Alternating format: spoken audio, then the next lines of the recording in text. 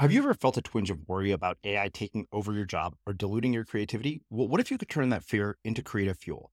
We've just published an amazing new ebook called The Four Keys to Success in an AI World, and this is more than just a guide. It's a deep exploration into the human skills that AI can't touch, the skills that are essential for standing out and thriving, no matter how much technology evolves.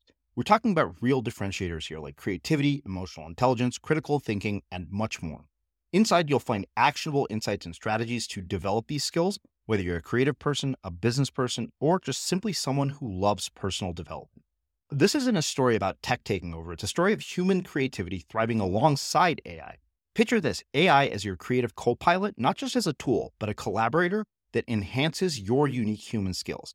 The Four Keys ebook will show you exactly how to do that and view AI in a new way that empowers you instead of overshadows you. Transform your creative potential today. Head over to unmistakablecreative.com/4keys. Use the number 4, KEYS. That's unmistakablecreative.com/4keys and download your free copy.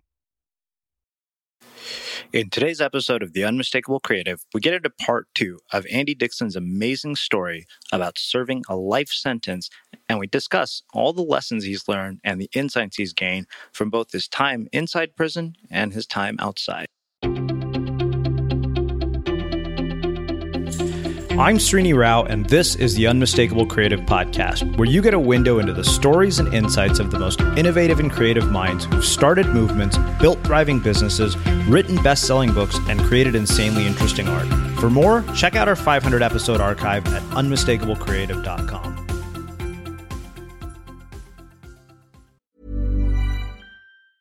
Ryan Reynolds here from Mint Mobile. With the price of just about everything going up during inflation, we thought we'd bring our prices down. So to help us, we brought in a reverse auctioneer, which is apparently a thing.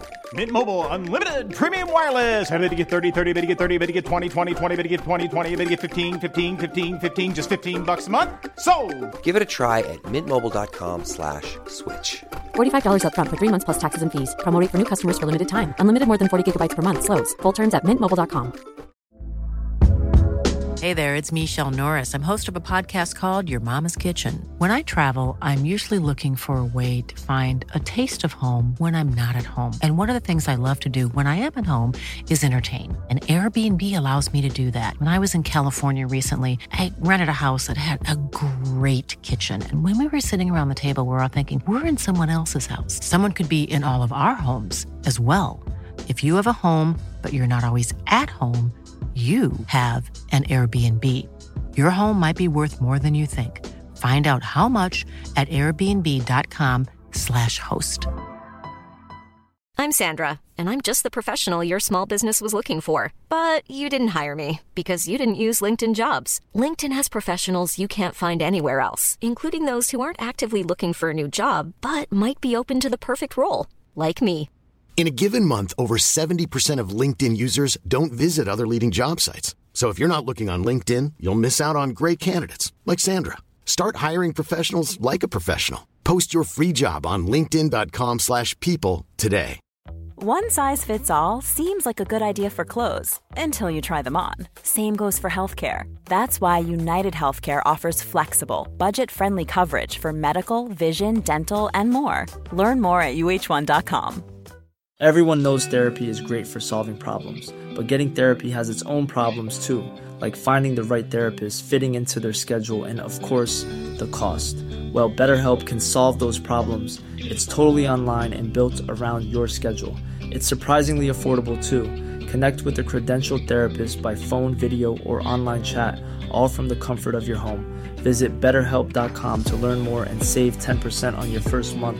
That's BetterHelp, H-E-L-P. As creators, we're always on the move. Whether it's a live podcast event, a pop-up shop, or a workshop, we're constantly interacting with community, and that's where Tap to Pay on iPhone and Stripe comes in. Imagine this. You're at a live event, a listener loves your merch, or a participant wants to sign up for your course on the spot. With Tap to Pay on iPhone and Stripe, you can accept their payments right there and then, right from your iPhone, so there's no extra hardware or no delays. Total game changer. It's not just for creators. Any business owner can do this. It's about making transactions smoother and much more personal, growing your business in your way. We've been using Stripe for our products and courses for a long time, and now with Tap to Pay on iPhone, you can take your business to the next level too. So visit stripe.com/tapiphone to learn more. Remember, folks, with Tap to Pay on iPhone and Stripe, your business is always at your fingertips. I want to go back to the very beginning of this story and really kind of dig into your childhood a bit. And sort of the very first question for me is sort of around, the loss of a mother and how that impacts your life. I think it's almost ironic that we're recording this on Mother's Day of all days. And sort of how that shaped and influenced you growing up, and how you think that impacted you. Well, it's hard to say. I know that, being young, I'd like to say it kind of helps, when you're young and it happens to you. But, I was still old enough to always remember things like her laughter, her scent. She always smelled like soap. Her hair and her hugs were. I could remember the smell of soap, and she used Dove. And so I've always liked the smell of Dove. Isn't that weird? And and like I said, her laughter, she was always laughing and very happy. And sometimes, that Italian blood in her would boil up and she could get pretty hot, but that was usually saved for my father when he did something crazy. But when she was gone, it was like, I don't know,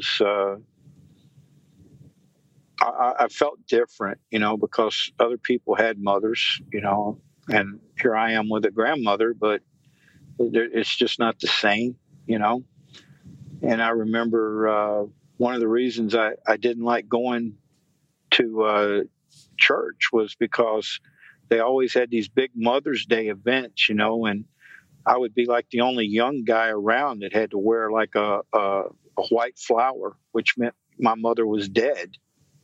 You wore red for, if your mom was alive, you wore white when she was passed on. And I don't know if you're familiar with that custom, but it was really, really crazy, and I would remember at those times, the lack of having my mom around. But as far as influencing me to, one way or the other, I'm sure that had she lived, life probably would have been a little different, but I'm not so sure it would have been much different because, she would have basically done like all the women before her in our family and just, done what the men say. You know what I mean? Mm-hmm. That's kind of the way it was. The men were the men and the women were the women, Mm-hmm. Yeah, I think that that actually makes a perfect sort of setup for my next question, which is sort of the cultural influences of the time that you grew up in. I mean, the 50s and 60s you referenced, in the earlier part of our conversation. And I'm very curious always about how somebody's cultural influences kind of shape, the way they see the world. Well, my cultural influences were from my mother's side was Sicilian. My father met my mother when he was in the Air Force during the Korean War. And she came to America, and when everybody got here, I got born in 1951. So that's how I came into the world. At right outside of Anderson Air Force Base out there in South Carolina was where my father was stationed. And they came up to Chicago for some reason. I'm not quite sure. There was a reason for it. And I was brought into the world at Cook County Hospital. So that's where I entered in at. Mm-hmm. It's where I came down. And so from cultural wise, my mother already had a brother that was over here in America, and he was knee deep involved in crime. And so culturally, I had my uncle, my mother's brother, who was already over here. Then I had my father, who was already involved in stuff with his father, who was an Irishman and a hellraiser and a crook. They were all crooks. And also part of our Irish family was also mixed in there were some hillbillies. So we had this Southern Irish Italian mix. It's just crazy bloodlines, I guess you could say. Wow. I guess one of the other things that you said earlier that really stood out to me was that you said that, your grandmother was the first person to ever give you sort of a vision of possibility of a life that wasn't this. Right. And, this is a question I think that anybody listening probably has had this sense of a vision of possibility at a very, very early age. And it's almost kind of like, I had Joe Loya here, who I'd mentioned to you earlier, who had been a bank robber, and he had talked about loss of faith, and I really regretted not asking him about that. But I get this sense that there's, the vision of possibility, and yet somehow it doesn't materialize till way later. And right. I'm curious about why. Like, why it takes so long? Why did you lose the vision of possibility?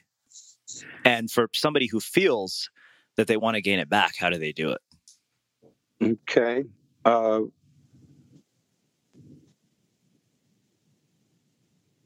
My grandmother gave me those visions when I would visit her in Tennessee.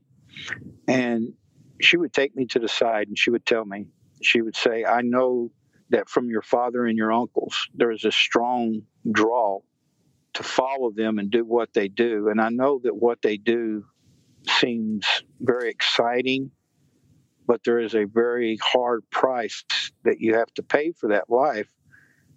And I just want you to always try to remember that deep down inside, you're a good boy. And that no matter how far down you go, you can always get back up. And she held my face between her hands, one hand on each cheek of my face, and looked at me dead in my eyes. And she says, you are a good boy. You have a beautiful soul. Don't let them destroy that. And so when I made my change in prison, one of the things I realized was, I have to tell my family, that I'm done with that too. And I called I told my father, I told my uncle who was still alive at the time, I said, I've made a change, and when I do get out, I'm not coming back to that life. I'm just not going to do it. And I don't need any money or anything, because see, money that you get from my family always had strings to it. Even if they said there were no strings, there was always strings. There was always this sense of you owe me, and I had to get rid of all that. I had to get rid of this feeling of warped sense of love. If I got to hurt somebody for you to love me, then that's not love. I had to remember that. But as far as somebody finding that vision that's given to them, you just have to come to a point in your life where you challenge yourself. If you never challenge yourself, then you're always going to be who you are. But I don't know anybody that likes to be doing wrong things or bad things or things that hurt their soul. I don't know anybody that likes that. I never enjoyed doing things that harm people. I didn't enjoy it. It was business. But just calling it business don't make it right either. That's just like a guy on death row who kills somebody. Calling it his job don't make it right, The same thing in being a crook, calling it your job don't make it right. And so, I would say to anybody who's caught in a vice of violence and anger that you don't have to live that way. You can choose to live another way, but you first have to change who you are. You really do. You have to change who you are, and you have to realize that you need to change who you are. Some people are so far down the rabbit hole, I don't know if they can ever get back, to be honest. The good news is there's not a lot of people like that, but there are some people that are so wounded and fragmented that I don't think you can put them back together. It starts when they're young. They get beat up and sexually abused and treated like an animal, and they're just, they can't ever trust anybody. They're just, they're totally mad. They're broken, defeated. Yeah. One of the other things that, one of the other things that I am really curious about is the relationship with your father. What that was like growing up. I mean, you mentioned that he was in prison when you were at a very young age. We've talked a bit about your mother, but I'm curious, what that relationship was like and how that influenced you. All right. So my father, like I said, he was my hero. He was he was a tough guy, and all my uncles, all my family, a bunch of tough guys. And one of my earliest memories of my father is, him fighting guys and kicking them out of the clubs and, running them off and, stuff like that. So that's just the kind of guy he was. But these people, they all, we all live by a code. Your friends are your friends, and you do pretty much whatever you can for them, and you kind of stick together. And that's how the economy was. Your economy worked because you all worked together. For a common cause, which was to put money in your pocket. But I also realized that a lot of times that money went to people that didn't do nothing. They were just like, they were the top of the food chain, so you had to pay them a little bit just to operate in the neighborhood. You know what I mean? Mm-hmm. So it was kind of like that. So you're like a real life version of Goodfellas almost. I don't know about all that. I mean, I've seen these shows, and I actually knew Hill. He passed away, but yeah, I knew some of these guys. Wow. So, the thing that other thing you said that really stood out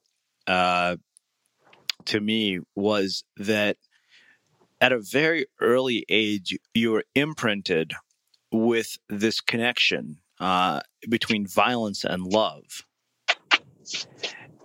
And that sort of has played itself out throughout your entire life.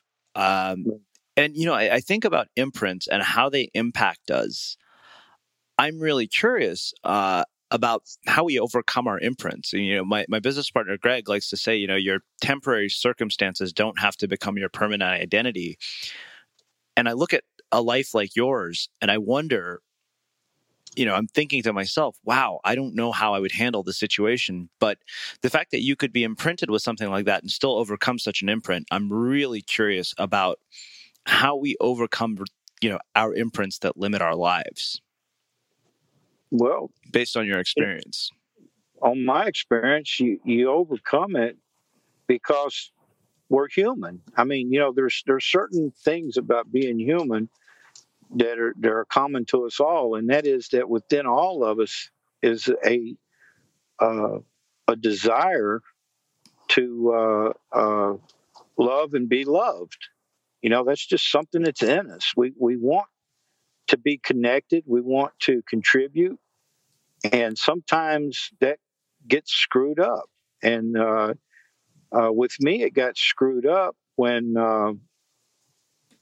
the idea of what love was got screwed up. So love got screwed up with me when it was about an action that had to be committed to receive the reaction that you gave the name of love to. So, like, if I smacked somebody down and all my friends and family congratulated me and hugged me, that felt good. Just like if a kid hit a baseball and got a home run and come in and step down on home plate, his father would come out and hug him for, making such a great play. It's the same dynamic. I mean, a kid that does good in school and brings home straight A's, he gets the love of the family. If I went out and broke in a store somewhere and stole $500 or $600 and brought it home and put it on the table, that was like straight A's. Wow. So now, having come from that, how do you get to where I'm at today? Is that you grow up, you see how other people in the world live. I mean, that's like you take a person that's never left, I don't know, Greenville, Tennessee, a little small town in Tennessee, born there, never left. And then all of a sudden, when they're 50 years old, they get to leave Greenville and go to New York City and see all this, multicultural setting. They get to see what all these people are actually like instead of, what they heard. So now all of a sudden they got to change their view, right?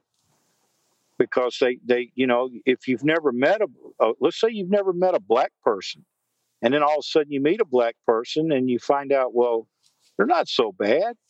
Or if you never met a Mexican and you meet a Mexican, you go, oh, well, they're not so bad.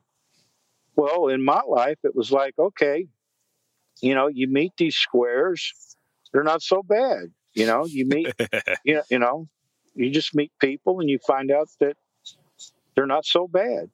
They got their good points about them too, And I think that comes full circle, because when people would meet me back then, their thought would be, well, he's not so bad, and then to them I wasn't, the only people I'd be bad to were the ones that I was, going to steal from or something, then that would be bad.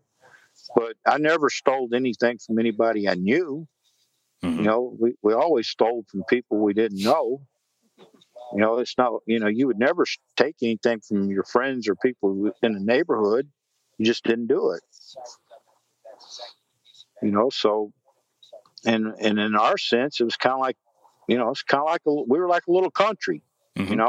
We'd invade another country. That was okay. We'd invade them, take what they had, and that spoils the war. And one of the things I mentioned earlier, we kind of thought of ourselves as the country, and the United States of America was another country, and the United States of America, they're the baddest kid on the block, so you kind of want to stay away from them. If there's a bully in the neighborhood, you don't want to mess with him. So in our way of thinking, the government was the bully. You stayed away from them, because if you didn't, they'd squash you like a bug, because they had more guns and they were meaner than you were. Mm-hmm. So, I mean, that's kind of the way we thought about it. So let me ask you this. One of the things that you also mentioned was that you had done a bit of time in the military. And you mentioned that, and then you mentioned also when you would see these sort of square guys, you would think, you don't know how lucky you have it. So 2 questions come from me for that. One is, it seems like there was a handful of opportunities to course correct here, to almost go the other way and not end up where you did. And I'm very curious, what what is sort of going through your mind in those moments when you could have course corrected? And also, when you see those square guys, these guys don't know how lucky they are. I mean, other than that, what else is going on there? I mean, what's the story you're telling yourself in those moments? Well, I guess I have to go back to the moment. I remember we had been trying to think how to tell the story here. We had had a job that we'd done, and this guy had the goods, and he didn't show up, and I was waiting outside of his place, and I was going to take care of him for what he had done, and I wasn't particularly comfortable doing it, but I knew it had to be done, and I stayed out there probably 8-9 hours waiting on him, and a lot of people walked by during that time, and I was like in a gangway near the building, and that's when I saw this young guy and his girlfriend walking by and holding hands, and I just had this passing thought how great it would be to be like that, but if you can see where I was at the moment, that wasn't going to happen. I didn't have nobody like that in my life. I didn't even, and to be honest, I didn't even hardly date because I didn't want to bring a woman into my life. I didn't want to have I'd already seen guys get married and the way they would cheat on their wives, and I just didn't want to be like that. I didn't want to have a family raised in that kind of environment, which goes to the point that I didn't like what I was doing, but at the same time, I didn't see a way out. Mm-hmm. I mean, now looking back, you can go, oh, you could have done this, you could have done that. Well, maybe not. Yeah. Maybe not. Mm-hmm. So, I want to spend a little bit of time talking about the time inside prison. I mean, I've had two friends here who have spent time in prison, but I mean, your sentence was far beyond anything either of them. So, I mean, Joloya maybe, but my friend Meg's was 2 years, but 27 years. I mean, when you went in, did you know how long the sentence was going to be? Well, when I went in, I was given life. And so, I knew life is life, but at the same time, prison always, when you go to prison, you got good time that you get, and then they cut time different ways, like for instance, when I went in, the average life sentence, a guy was getting out on parole after 13 years. Mm-hmm. So I figured, I'll do 13, and I'll get out. Well, this tough on crime thing hit about that time. So by the time my 13 come rolling around, 13 had done changed to 20.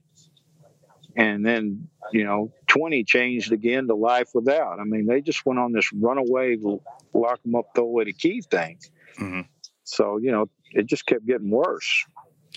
So, I mean, let me ask you this. When you're sitting there knowing that, hey, you know what, the next 13 years of my life are going to be spent in this situation. I remember telling a friend once, I said, if I knew I was going to go to prison, I would just kill myself, because I think I would be so terrified about the experience and what was going to come from it. And yet, what has happened, the people who I've spoken to, people like you, people like Joloya, people like my friend Meg Warden, have dramatically altered my entire perception of our prison system.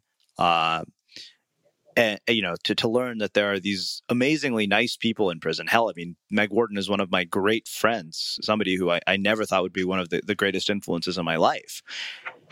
And I guess, for me, the question is, when you look at that and say, I've been given 13 years, what goes through your mind in a moment like that? Is it a moment of giving up?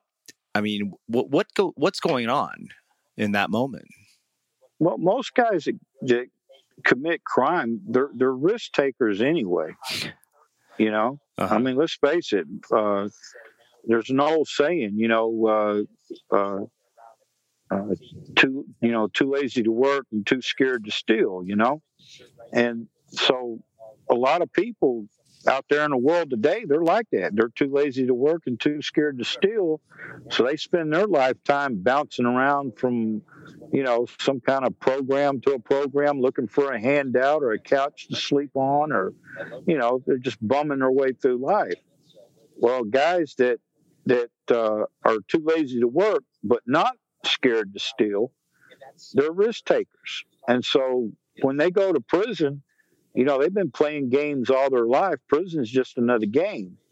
Now, of course, it can get violent up in there. You can go up in there and you can get killed, you can get raped, you can get beat up. But usually that happens to people, unfortunately, that aren't equipped for prison. And those are actually your innocent people. Mm-hmm. The people I feel sorry for are the ones that go to prison for stuff that they should never go to prison for, like druggies. Mm-hmm. Drug addicts and people that do drugs are not criminals, but they throw them in there with people that are, and to me, that was so sad, because now you got a guy that comes in, he's got a drug problem, and then by the time he gets out, he's still got a drug problem, because prison don't stop you from having a drug problem. You can get drugs in prison. So now when he gets out, he's got skills to where he can be even a bigger drug dealer. Mm-hmm. So it's insane. And as far as prison, and I don't know if I can make it in there, there's no saying, you don't know what you can do until you got to do it. You don't. You don't know what you can do until you got to do it. And I have seen some of the guys that come in prison, you look at them, you think they'd never make it, and they take to prison like a duck to water. And I've seen other guys that come in and you'd think, oh, that guy, he ain't going to have no problem. And that's the guy that wraps a rope around his neck and jumps off the tier. Wow. You never know how that's going to play out. But prison has changed a lot. When I went to prison, it was 80% physical and 20% mental. And what I mean by that is when you go in, 80% of your troubles are going to be physical, which means that when you go in, if you lay down the groundwork, you're never going to have a problem. And what I mean by laying down the groundwork is you go in, you don't start no crap with nobody. You don't go in there like I'm Superman or something. You just go in there and you stand. You ain't got to stand tall, but you do got to stand. And if you do that, you're going to be all right. It don't matter if you get your ass kicked. You just got to, throw a punch. You can't just, take it. You got to stand up. And so you never have a problem after that. But if you go in and you're not able to physically, muster up just 10% of courage to stand up, you're going to get abused and passed around like like a little girl. So sadly, that happens to some people. But most people back in those days, they got it. They would stand up, they'd fight a little bit, and next thing you know, they'd be in there telling jokes in the chow hall and, managing really well through prison life. And then it changed. And it became to where now prison shifted from being 80% physical to 20% mental. It became 80% mental and 20% physical. Because when you go into a prison today, they have it so locked up tight that there's not going to be a lot of fighting. And they still have killings in prison, but they don't have nearly as many killings as they used to have. I mean, you could kill an inmate and they'd give you 10, 15 years and they'd run it in with what you were already doing. So basically you get to kill for free. You could kill another guy and it wouldn't cost you nothing. Mm-hmm. Because they just run it in with what you were doing. Nowadays, if you kill another prisoner, you can wind up on death row, or they'll just, give you a sentence that you're never getting out.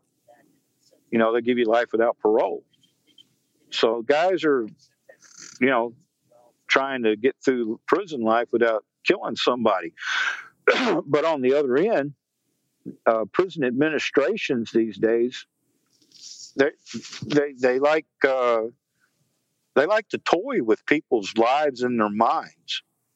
They get off on disrupting their days and messing with their head and telling them, "Oh, you'll get out. I know you got 180 years, but we got a program coming out here in a little while that's you're gonna fit into it, and we're gonna let you out then." And then 5 years go by. Well, we got another program. Another 5 years goes by, and we got another program. And before you know it, you got guys that's been in there 15, 20, 30 years, and now they're old and they're sick. And now they're laughing at them and telling them, "Well, looks like you're going to die here." Mm-hmm. So, I mean, they got their games that they play, and it's ugly. Yeah. And they get by with so many different things. When you tell about an individual case, it just doesn't seem to. I don't know how you get people to understand how important it is, the small things that a person in prison could have.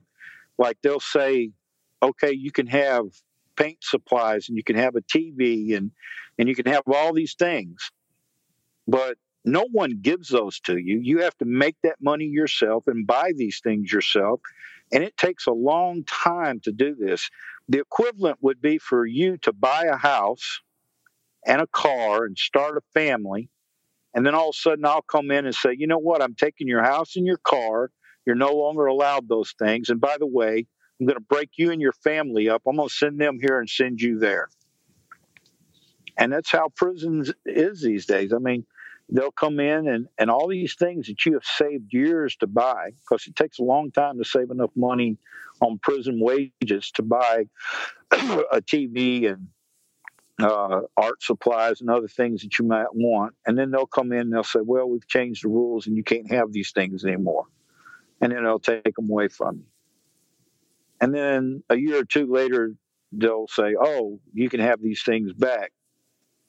But they can't give you what they took because they done destroyed that. So now you got to save money again and go out and buy it. And then they turn around a year later and take it back again. Because, these things can drive you nuts. So that's why I'm saying prison has turned into a really mental battlefield. It's really, really hard on people.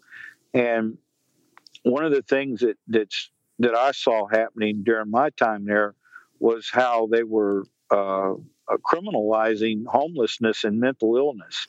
You got a lot of people that are homeless and mentally ill, and they just, the courts get tired of dealing with them, and they just send them to prison. And then they wind up on these psychological programs and wind up on psych wards, and they don't get help. They lay around in there eating their own feces and everything else. Wow. Cool fact, a crocodile can't stick out its tongue. Also, you can get health insurance for a month or just under a year in some states. United Healthcare short-term insurance plans, underwritten by Golden Rule Insurance Company, offer flexible, budget-friendly coverage for you. Learn more at uh1.com. When you're ready to pop the question, the last thing you want to do is second-guess the ring. At BlueNile.com, you can design a one-of-a-kind ring with the ease and convenience of shopping online. Choose your diamond and setting. When you find the one, you'll get it delivered right to your door. Go to BlueNile.com and use promo code LISTEN to get $50 off your purchase of $500 or more. That's code LISTEN at BlueNile.com for $50 off your purchase. BlueNile.com, code LISTEN. There's never been a faster or easier way to start your weight loss journey than with PlushCare. PlushCare accepts most insurance plans and gives you online access to board-certified physicians who can prescribe FDA-approved weight loss medications like Wegovy and Zepbound for those who qualify. Take charge of your health and speak with a board-certified physician about a weight loss plan that's right for you. Get started today at plushcare.com/weight loss. That's plushcare.com/weight loss. plushcare.com/weight loss. Quality sleep is essential. That's why the Sleep Number Smart Bed is designed for your ever-evolving sleep needs. Need a bed that's firmer or softer on either side? Helps you sleep at a comfortable temperature? Sleep Number Smart Beds let you individualize your comfort so you sleep better together. J.D. Power ranks Sleep Number number 1 in customer satisfaction with mattresses purchased in-store. And now, save 50% on the Sleep Number Limited Edition Smart Bed for a limited time. For J.D. Power 2023 award information, visit jdpower.com/awards. Only at a Sleep Number store or sleepnumber.com. Everyone knows therapy is great for solving problems, but getting therapy has its own problems too, like finding the right therapist, fitting into their schedule, and of course, the cost. Well, BetterHelp can solve those problems. It's totally online and built around your schedule. It's surprisingly affordable too. Connect with a credentialed therapist by phone, video, or online chat, all from the comfort of your home. Visit BetterHelp.com to learn more and save 10% on your first month. That's BetterHelp, H-E-L-P. Hey, it's Ryan Reynolds, and I'm here with Keith, co-star of my upcoming film, If, only in theaters May 17th. Do you want to tell people the big news? All right, I'll do it. Sign up now and you'll get unlimited for $15 a month and 6 months of Paramount Plus Essential Plan on us. MintMobile.com/switch. Upfront payment of $45 equivalent to $15 per month. Unlimited over 40 gigabytes per month. Face lower speeds. Videos at 480p. Active Mint customers by 531.24 get 6 months of Paramount Plus Essential Plan. Auto renews after 6 months. Offer ends May 31st, 2024. Separate Paramount Plus registration required. Terms and conditions apply if rated PG. So, I want to ask you about one other moment during your time there, which I guess to me, this seems really like the arc of this story, or the sort of the peak of the story that, we've been telling here, is when you finally make the decision that that's it, I'm done. After so much time and a life in which you've committed to one of crime and violence, you make a decision that that's it. And I mean, that's a drastic change in a moment like that. And I'd love for you to sort of expand on making those kinds of changes in our own lives. And what is that like? I mean, to go from one extreme to another, it's like you go from a violent, somebody who's violent to becoming just a complete pacifist. Well, it doesn't happen overnight. I'll put it that way. It doesn't happen overnight. And, it's just something that you decide that you're going to do, and then basically you spend the next 5, 10, 15 years fighting your nature, because it's like your nature for such a long time was to be violent, and now all of a sudden you've made this decision that you're not going to be violent anymore. You're going to be a pacifist, and so it's really hard and difficult. And I guess one of the stories that I can relate is that I had gotten to the point to where my pride was involved. I thought I'd gotten to a point where I was like, you know what? I'm such a wonderful pacifist. I won't even kill a cockroach. I'll take a trapped rat and release it in the yard. I won't even kill an animal. And I'm proud of this.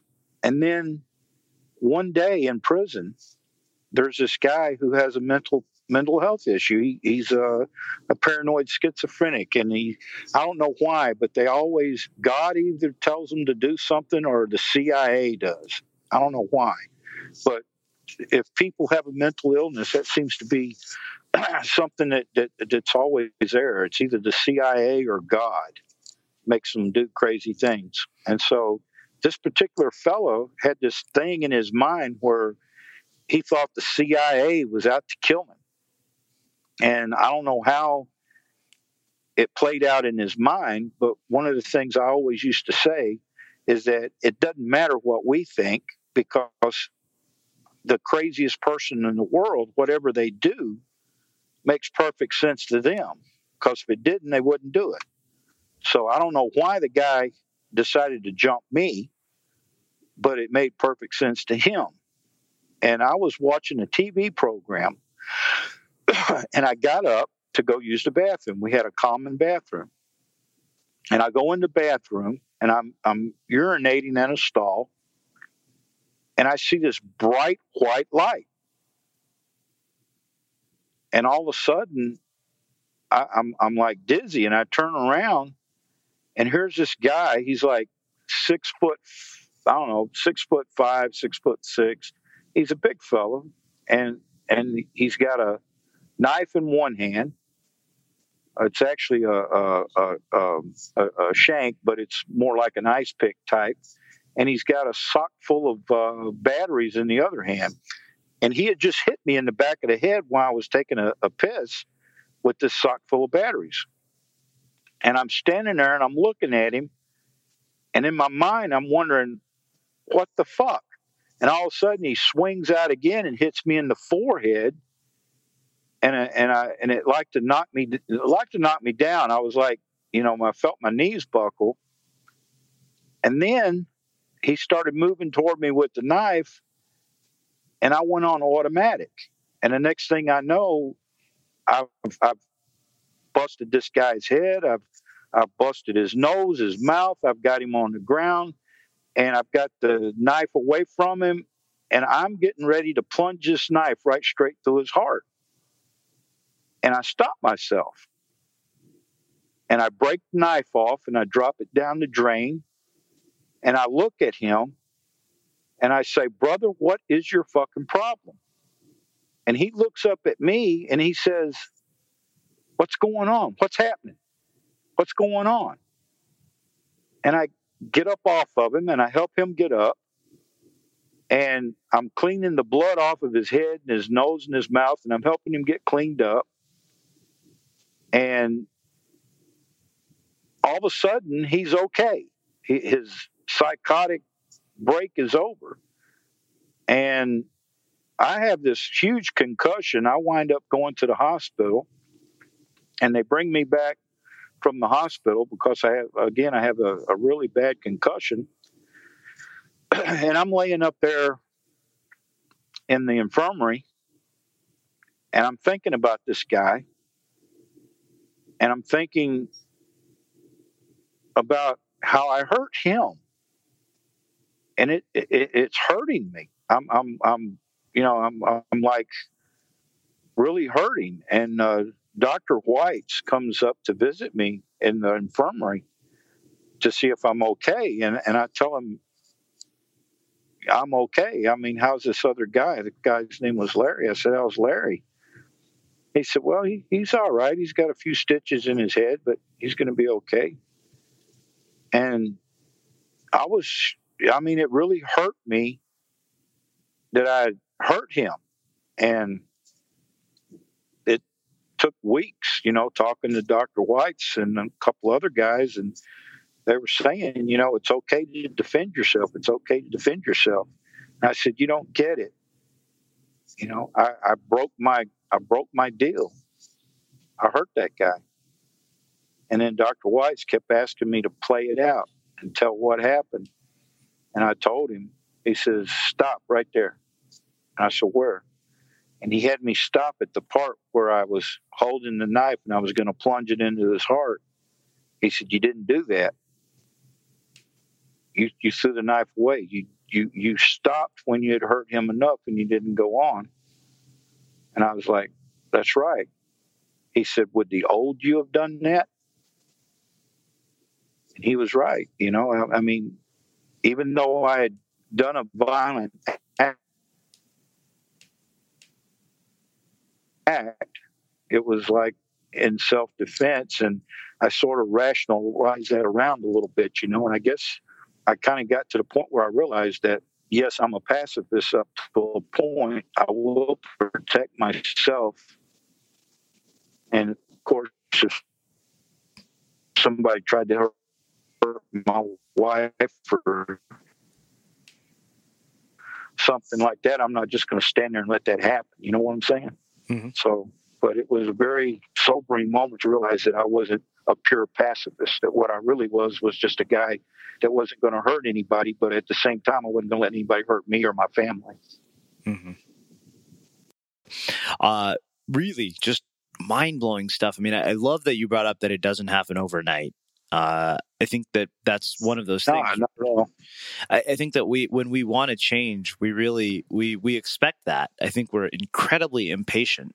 by our very nature. And my guess is when you have as much time as you did, patience was something that you had to cultivate. You didn't have a choice. We would like to, have things to happen in an instance. I mean, we live in that kind of society. I mean, we don't even like a headache. We got to have a pill for that. Mm-hmm. So, we'd like,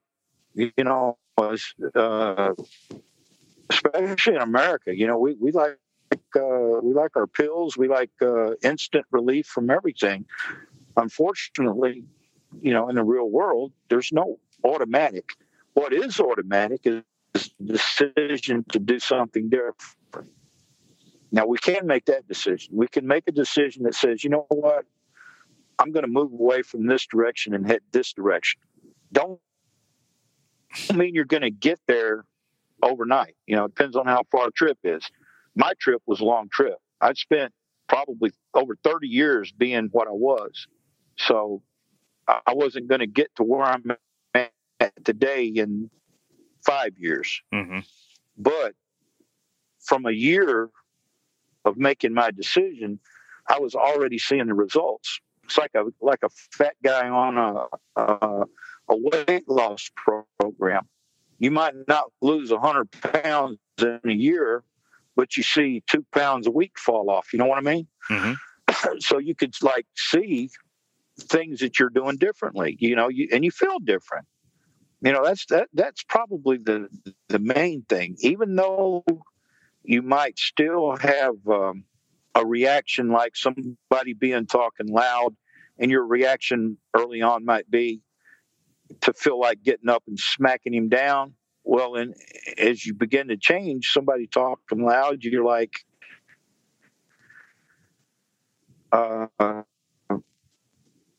you're looking at it in a different way. You're like, instead of wanting to smack him down, it's more like, how did he get there? And having compassion for why did this person get, what made this person get to where they're at? Because, and compassion is a good word, because you have to have that same compassion for yourself.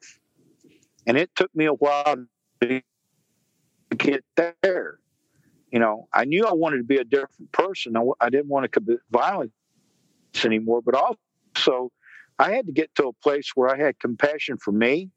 I had to get in touch with, I guess, what you'd call my little kid, and hug him when he needed to be hugged, because I missed out on a lot of kid hugs. I didn't get to have a childhood. I grew up quick.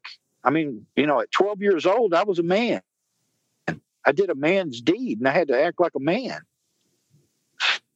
So,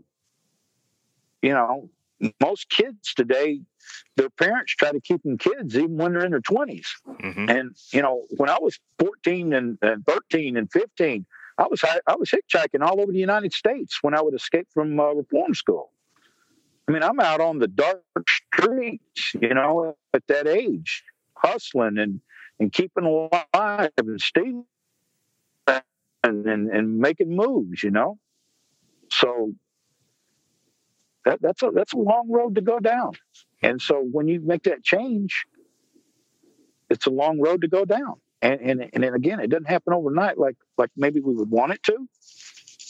But I would encourage anybody that wants to change the direction they're in, like if it's drugs, if it's relationships, whatever it is in their life that is a challenge, I would encourage people, stay focused on the goal that you want, and don't be upset with yourself if you don't get there right away. I mean, if you're a drug addict and you've been in rehab 5 times, fuck it, dude. Go 7, go 8, go until you get it done. Because if you quit, then you're done.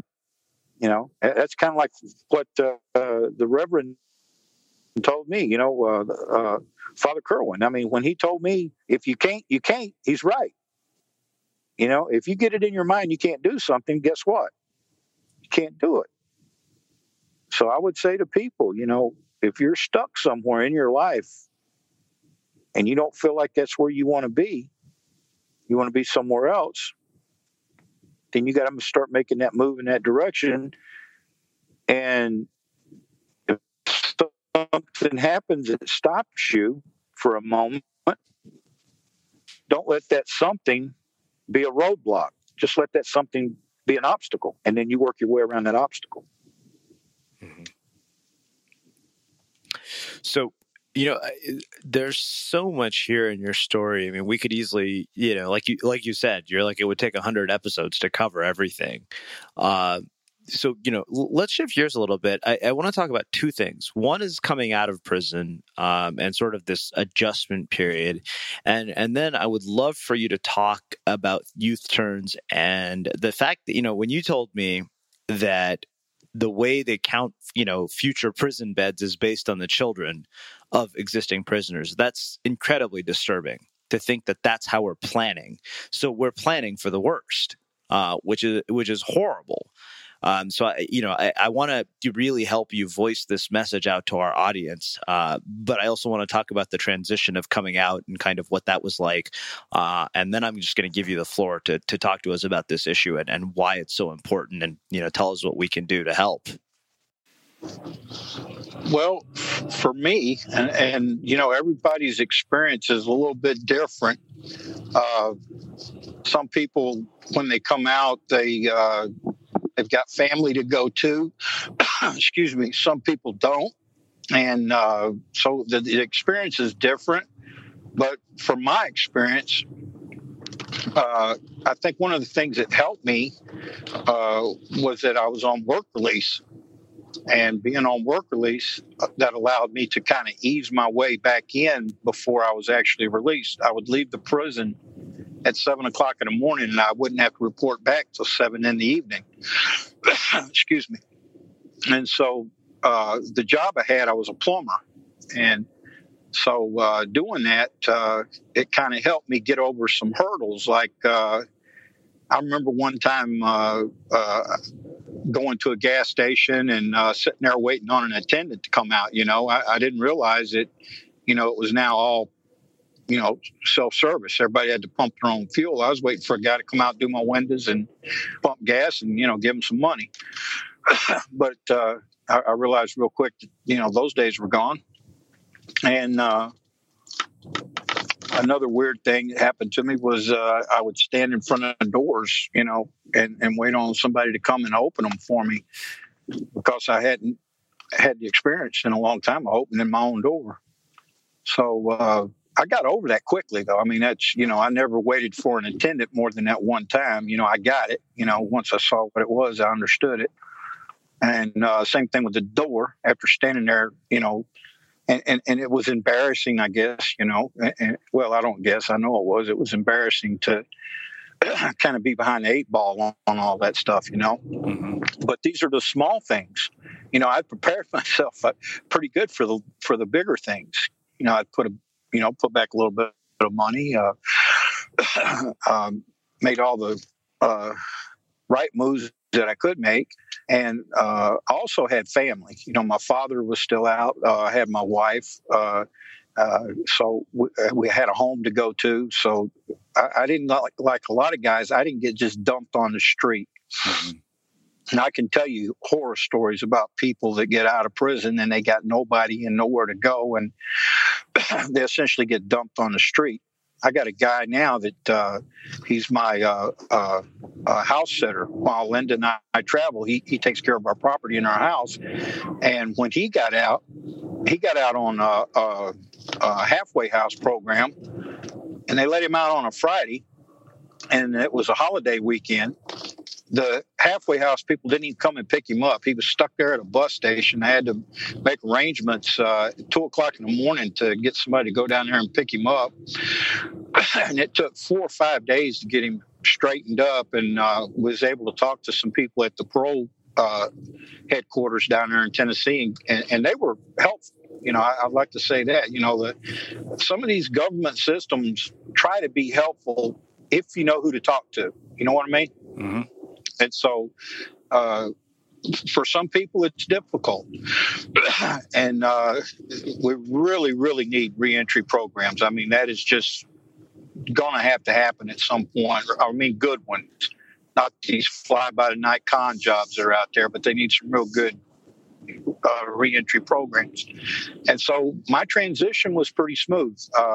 The day that I got out of prison, It was January, and there was a surreal moment when I walked out the gate, and I asked myself, do I want to look back?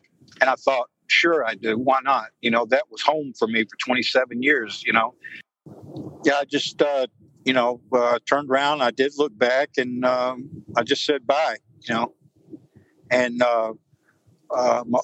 picked my wife up and swung her around and around, and we just, hugged real tight and cried a little bit and got in the car, and away we drove.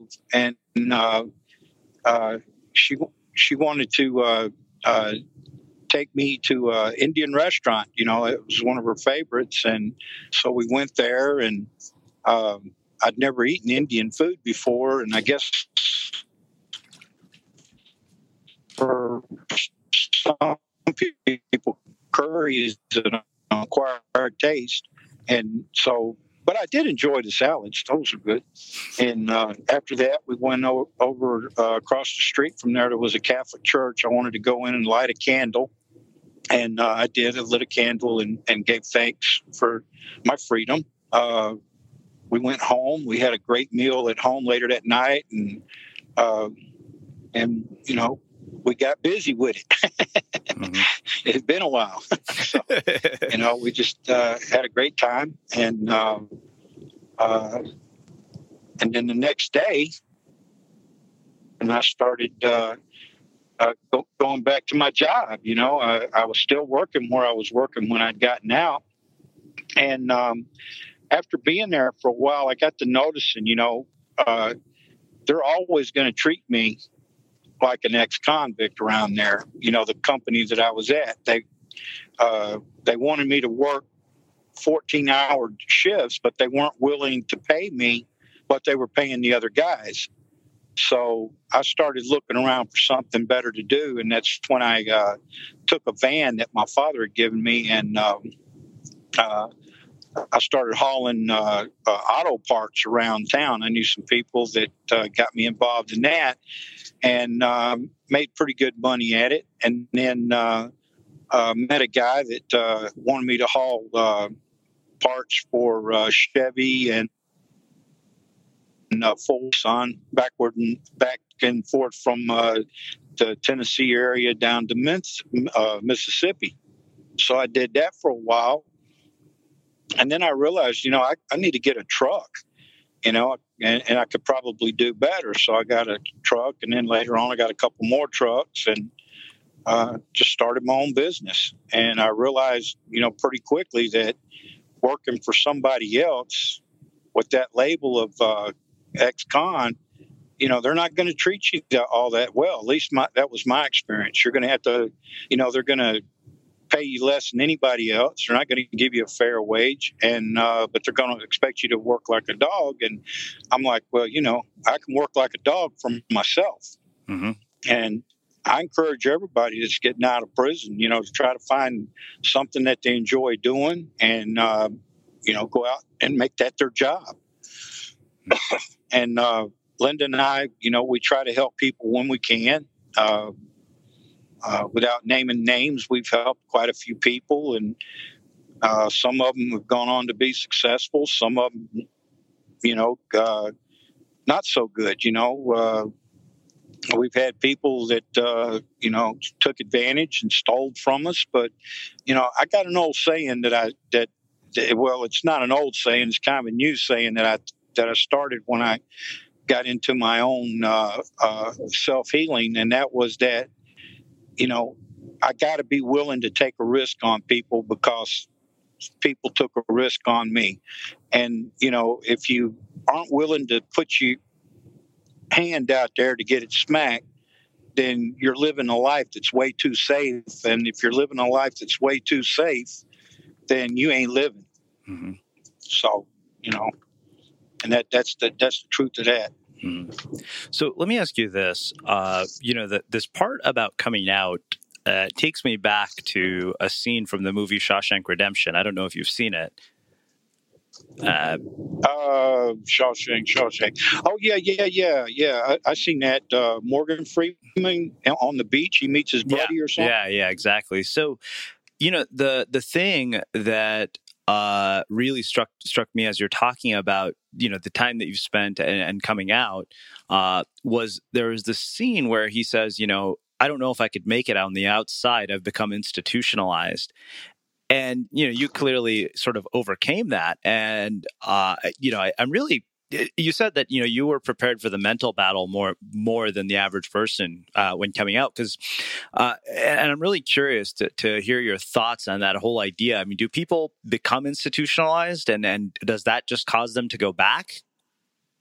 What happens, the word institutionalized is a word. It's just a word, because when you get right down to it, what people call institutionalized is letting themselves off the hook for not having good reentry programs. That's the real truth. I mean, if these guys coming out had something, if there were real rehabilitation and if there were real reentry programs, then most of these guys that are being called institutionalized would be just fine working jobs and staying out of prison. What happens is a guy gets out of prison full of hopes and dreams and ambitions, and he realizes that once he gets out, there's not much he can do. Because when he gets out of prison, he's got $25 in his pocket, and that is gone within probably 10 or 15 minutes of hitting the streets. And now he's got nothing. He's got a mission home that he's staying at, or he's sleeping off in an alley somewhere. He got nothing. And there's nobody in a lot of these guys' cases that'll help them, because in their formal life as a druggie or a thief, they burned a lot of bridges. So no one's willing to give them a hand. So all those dreams and aspirations that they had hit the cold wall of reality, and they realize they're on their own. They got no help. No one's knocking down their door to give them a job. They're paralyzed. They don't know what to do or how to act in society. And most of these guys coming out are their emotional IQ is somewhere down around mental retardation. I mean, they just don't know how to socially. They don't know how to do it. Now, prison is full of people, and you can check this out. Anybody can. It's full of people that have these tremendously high IQs, but their emotional IQ is like, retarded. They're off the chart retarded, because they just don't know how to handle their emotions and societal interactions. They just don't know how to do it. Mm-hmm. They've never been taught. They've never had anyone to work them through it. And so when these guys get out, again, they're just paralyzed. They don't know what to do. So what do? They do what they know, which is what? Go back to drugs, go back to stealing, and then the next thing, they're not the smartest guys in the world. That's how come they get caught and they go to prison, Mm-hmm. So it's just a cycle. It's a vicious cycle that will continue until somebody says, hey, you know what? We got to do a better job. We got to have real reentry programs. We can't have this, conmanship going on. We got to really work with these guys and try to help them stay out. And like I said, I've worked with guys, my wife and I have, and the ones that we've worked with, they're doing good. They're doing pretty good. We've had one or two that went back, mm-hmm. and I'll tell you why they went back is because they were in a big hurry to regain everything that they thought they had lost, and that set them up for failure. Because you can't gain 20 years in a year. You know what I mean? Yeah, definitely. And so you try to tell these guys you can't do that. So institutionalized, I don't believe in it. But what I do believe is that guys get so broke down that the only alternative for them is to go back to prison. Mm-hmm. That's all they got. They don't have nothing else. And so people have come up with the word institutionalized, concrete mama, all this stuff. Like somebody really wants to be in prison. Nobody wants to be in prison. I've never known anybody that if the gates fell down would just sit there. So let me ask you this. I mean, you've brought up breaking the cycle, which I think is actually a perfect transition to sort of wrap things up and really get to the end of our conversation. But one more question around the process of coming out. What I see in you as you describe the process of, recognizing that somebody was going to work you like a dog is that you saw opportunity. And you saw opportunity to rebuild yourself. And you are clearly somebody who broke the cycle. And, I'm curious what you think it is that distinguishes the person who breaks the cycle. I mean, what is it about their mindset that enables them to break the cycle from the ones who don't? When preparation meets opportunity, I mean, when you prepare your mind to do things and then the opportunity arises and you're already prepared, you just step right into it. And so I was already thinking and looking and trying to figure out things that I would do when I got out. I had several different plans, from simple to complicated. My most simple plan was before I got married and met my wife, I had a plan of getting out. I was going to wash dishes and ride a bicycle, basically sleep in a sleeping bag and find a warm climate and save all my money for like 5 or 6 years and have enough money to start my own business. Because I figured it up. I did the math on it, and I figured it up. And I said, in 5 years, I could have about $100,000 if I save every nickel. Don't spend no money on rent or gasoline. Ride a bicycle, sleep in the park, take baths, wherever I can grab them. You know what I'm saying? Mm-hmm. I had a plan.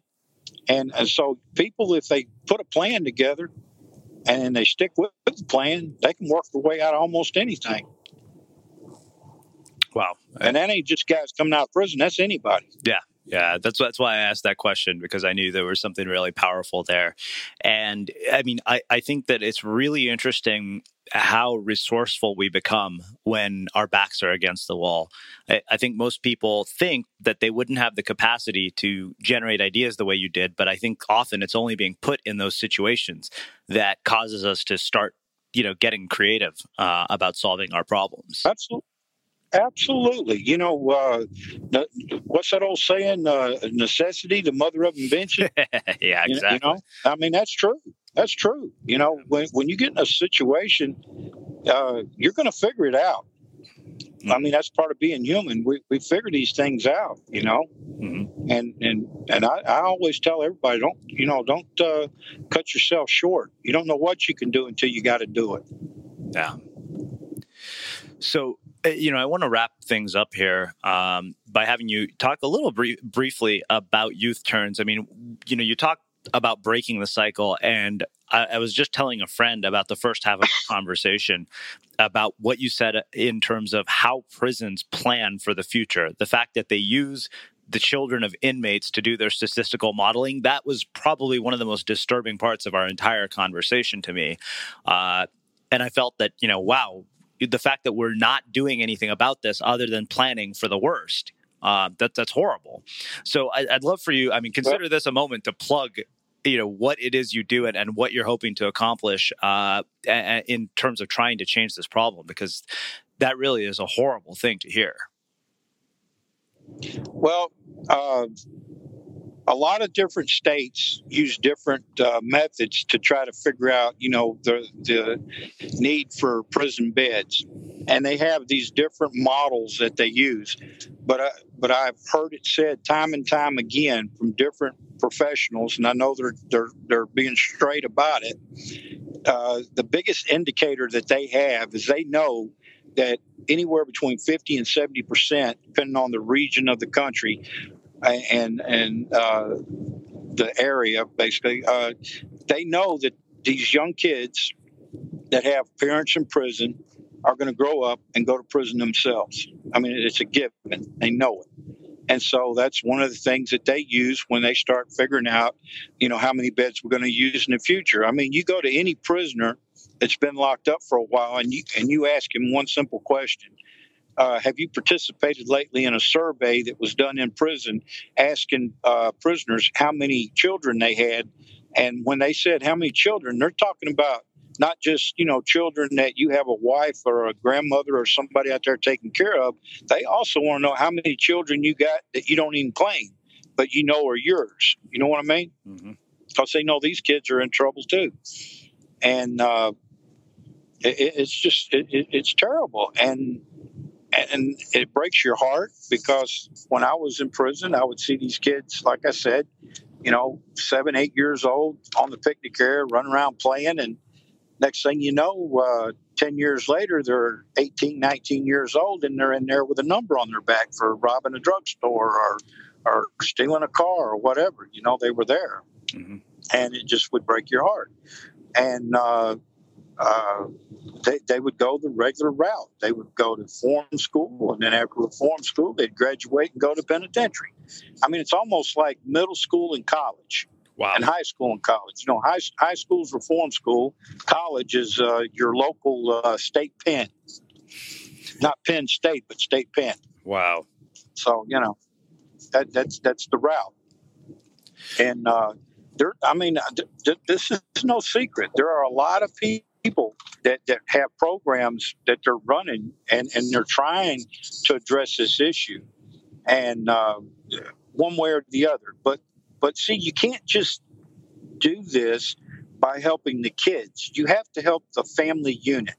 That whole family unit has to be helped, and it can be done, and it's worth doing.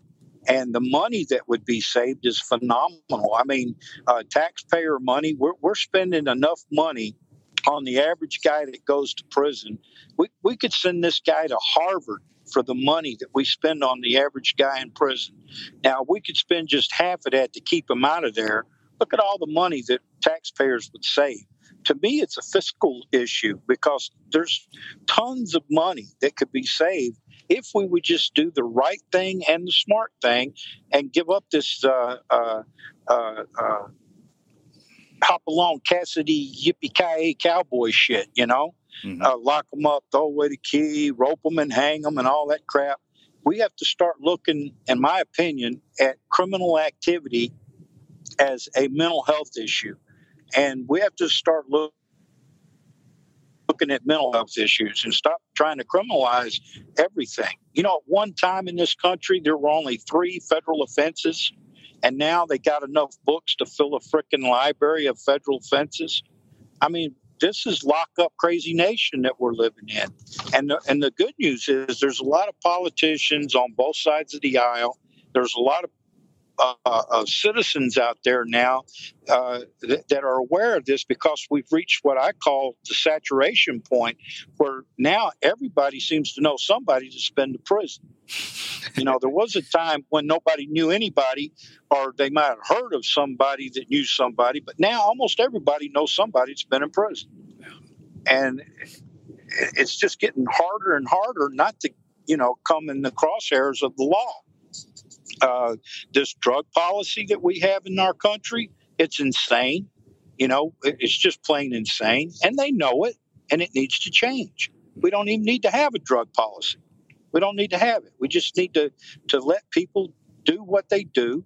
And then the money that we would save from this war on our citizens, we could use for rehab centers and things that would actually help them, instead of throwing them in prison. I never saw anybody get help for a drug problem getting thrown in prison. That's not help. Mm-hmm. That's perpetuating the problem. So anyway, don't get me started. Well, Andy, I really appreciate you coming to join us and share, your insights with our listeners, because it's interesting to hear you say that now everybody, you come across probably knows somebody that has gone to prison. And I can tell you, in my lifetime, I never thought that I would ever chat with somebody who's gone to prison. But I felt that when Brett told me everything about your story, I felt we had a very moral obligation to give you a microphone to talk about this. And so I'm going to close things up with one final question. And this is actually, sort of a a departure from everything that we've been talking about, but it's more a question about creativity and how we stand out in the world today. Our show is called The Unmistakable Creative, and I'm really curious, based on sort of the experiences of your life and the things that you've seen and seeing the internet after 27 years in prison, what is it that makes something or somebody in your mind unmistakable? Makes them unmistakably creative, maybe? I guess that's Is that what you're asking? That's a good way of putting it. I mean, basically, what is it that makes them so distinctive that it's them? That they listen, that they have listened. To be creative, you have to listen, because creativity comes from the universe out and in. And if you're not listening, then you're not getting it. You're not feeling it. You're not projecting it through your poetry or through your painting or through these wonderful music or whatever creative function that you have within you. And I think creativity, whatever the format, is an expression of God or of the universe, because we're all born to be creative. I mean, that's what we do from the time that we're little babies. We just giggle and laugh when we're able to predict something, and predicting something is like the forerunner of a creative process. And so we're born to create. And it's funny you should mention that, because a friend of mine, I don't know how familiar you are with country music, Mark Colley, he came into Brushy Mountain and did this wonderful documentary about how music brings out a creative spirit in people, and it actually helps them to express deep down emotional issues, which is therapeutic to them and helps them to rehabilitate themselves through their music. And the documentary was called The Mountain, and I think it's coming out soon. But anyway, it was a great thing. And so that was all about what you're talking about, creativity. And I believe we all have it. We just have to listen and open up to it. Awesome. Well, Andy, like I said, it has been my absolute pleasure to have you here as a guest on The Unmistakable Creative. I mean, this has been one of the most riveting and mind-blowing conversations I've had the good fortune to have in the time that I've done this. And I really, really appreciate you coming and sharing your story and your insights and your mission with our listeners here at The Unmistakable Creative. All right. Well, you can tell everybody that they can tweet me or Facebook me or whatever. I'd be glad to hear from your audience. Awesome. And I'm sure you will be. All right. And for those of you guys listening, we'll wrap the show with that. Thank you for listening to this episode of the Unmistakable Creative Podcast. While you were listening, were there any moments you found fascinating, inspiring, instructive, maybe even heartwarming? Can you think of anyone, a friend or a family member who would appreciate this moment? If so, take a second and share today's episode with that one person, because good ideas and messages are meant to be shared. Even on a budget, quality is non-negotiable. That's why Quince is the place to score high-end essentials at 50 to 80% less than similar brands. Get your hands on buttery soft cashmere sweaters from just $60, Italian leather jackets, and so much more. And the best part about Quince, they exclusively partner with factories committed to safe, ethical, and responsible manufacturing. Elevate your style without the elevated price tag with Quince. Go to quince.com/upgrade for free shipping and 365-day returns. Hey, it's Paige DeSorbo from Giggly Squad. High quality fashion without the price tag. Say hello to Quince. I'm snagging high-end essentials like cozy cashmere sweaters, sleek leather jackets, fine jewelry, and so much more. With Quince being 50 to 80% less than similar brands. And they partner with factories that prioritize safe, ethical, and responsible manufacturing. I love that. Luxury quality within reach. Go to quince.com/style to get free shipping and 365-day returns on your next order. Quince.com/style. Mom deserves the best, and there's no better place to shop for Mother's Day than Whole Foods Market. They're your destination for unbeatable savings, from premium gifts to show-stopping flowers and irresistible desserts. Start by saving 33% with Prime on all body care and candles. Then get a 15-stem bunch of tulips for just $9.99 each with Prime. Round out Mom's menu with festive rosé, irresistible berry chantilly cake, and more special treats. Come celebrate Mother's Day at Whole Foods Market.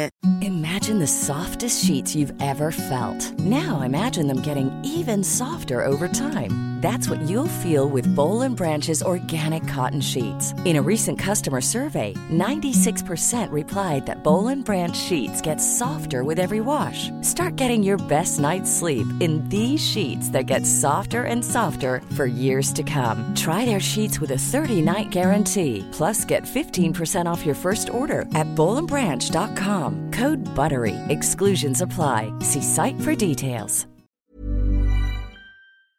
Have you ever felt a twinge of worry about AI taking over your job or diluting your creativity? Well, what if you could turn that fear into creative fuel? We've just published an amazing new ebook called The 4 Keys to Success in an AI World, and this is more than just a guide. It's a deep exploration into the human skills that AI can't touch, the skills that are essential for standing out and thriving, no matter how much technology evolves. We're talking about real differentiators here, like creativity, emotional intelligence, critical thinking, and much more. Inside, you'll find actionable insights and strategies to develop these skills, whether you're a creative person, a business person, or just simply someone who loves personal development. This isn't a story about tech taking over. It's a story of human creativity thriving alongside AI. Picture this, AI as your creative co-pilot, not just as a tool, but a collaborator that enhances your unique human skills. The 4 Keys ebook will show you exactly how to do that and view AI in a new way that empowers you instead of overshadows you. Transform your creative potential today.